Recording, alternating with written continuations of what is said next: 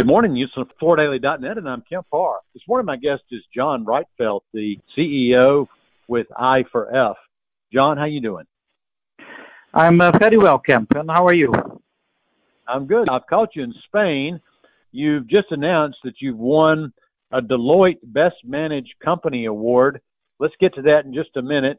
First, most people know I4F is an intellectual property company with patents and trademarks in several areas. Probably the most well-known is in the locking systems for LVT and laminate.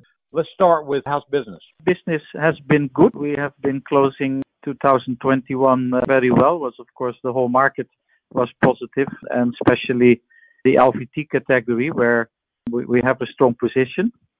Q1 has also started very strong. So we cannot complain. Of course, we are looking carefully to what is happening around in the world. For the moment, we see very good business progress. Okay, so in the rearview mirror, it's looking good. And in the forecasting for the rest of the year, maybe a few question marks, especially with the situation with the war in Ukraine and elevated pricing almost everywhere you turn. The big question is whether or not the consumer, and I'm talking about the global consumer, is going to get a little jittery and perhaps cool down on their spending. I will tell you, in this country, we just ran a story yesterday where the consumer is still in the market and they're still spending money. So there's some mass media that's talking about this impending recession in light of this slow GDP we had in the first quarter. But we're also hearing from several economists that this is, what Main Street media does to sell newspapers, and that the economy is actually going to be fine at least until the second half of 23 and maybe even beyond. What's your outlook? Yeah, I share what you just summarized. I think there is a difference between how things are developing in the U.S. Compared to Europe. I think probably there's a little bit more concern in Europe. The effects, of course, on all the economies are pretty much the same. There's a high level of inflation. Interest rates have the tendency now to increase. There is, of course, lack of supplies, and of course, that is resulting also partly in inflation. But it looks like the consumer in the United States is less sensitive for those developments. I also think that in Europe, because of the war, again, is influencing Europe more.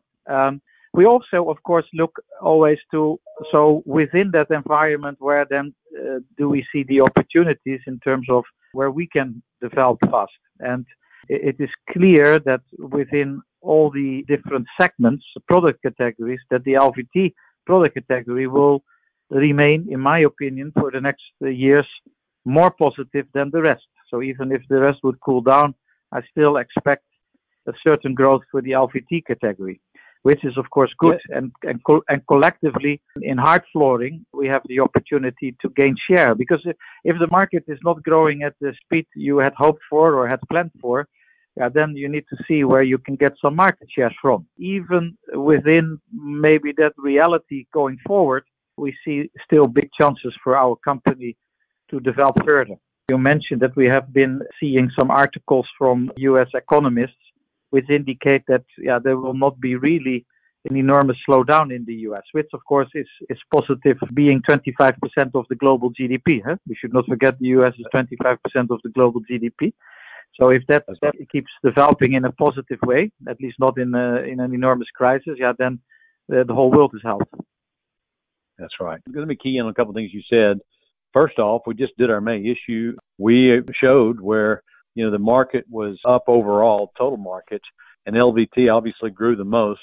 It looks like LVT could pass carpet in total revenue wholesale sales next year in 23. So that's interesting to watch. That continues to grow at the fastest pace. Of all the categories that you're in, which one is performing the best? Is it still the IP around the locking system or digital printing? What's performing the best right now for growth?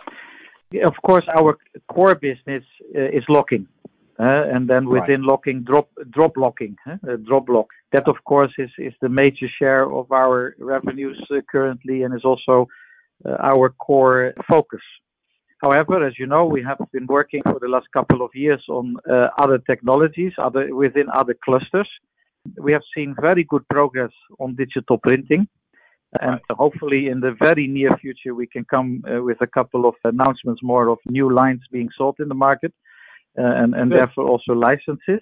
And Grout is developing positively. And we are looking at one or two new technologies, which we have been working on with our partners over the last 12 months, which we also are planning to announce in the next 4 to 6 weeks.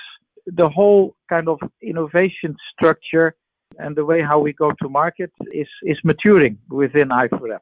Because we were really focused on getting our locking becoming one of the standards. Now we have obtained a certain position right now, and we have a strong position. And we believe the time is ripe to really put more meat behind the other technologies and make sure we really become a very broad platform for technologies and innovations. Mm-hmm. Okay. Well, let's get to this news today. This Deloitte has awarded you, I guess, for the second time as the best managed company. How do you end up on their radar, and why do you think you won this award? First of all, we are very proud and humbled to have won this prize for the second time. So Deloitte looks at all their companies they are serving as an accountant or with other consultancies. So it's within the customer group of Deloitte, and we are one of the customers of Deloitte. And they make a selection of those companies who they think are those best managed companies. We're very proud of that because they have an enormous amount of customers.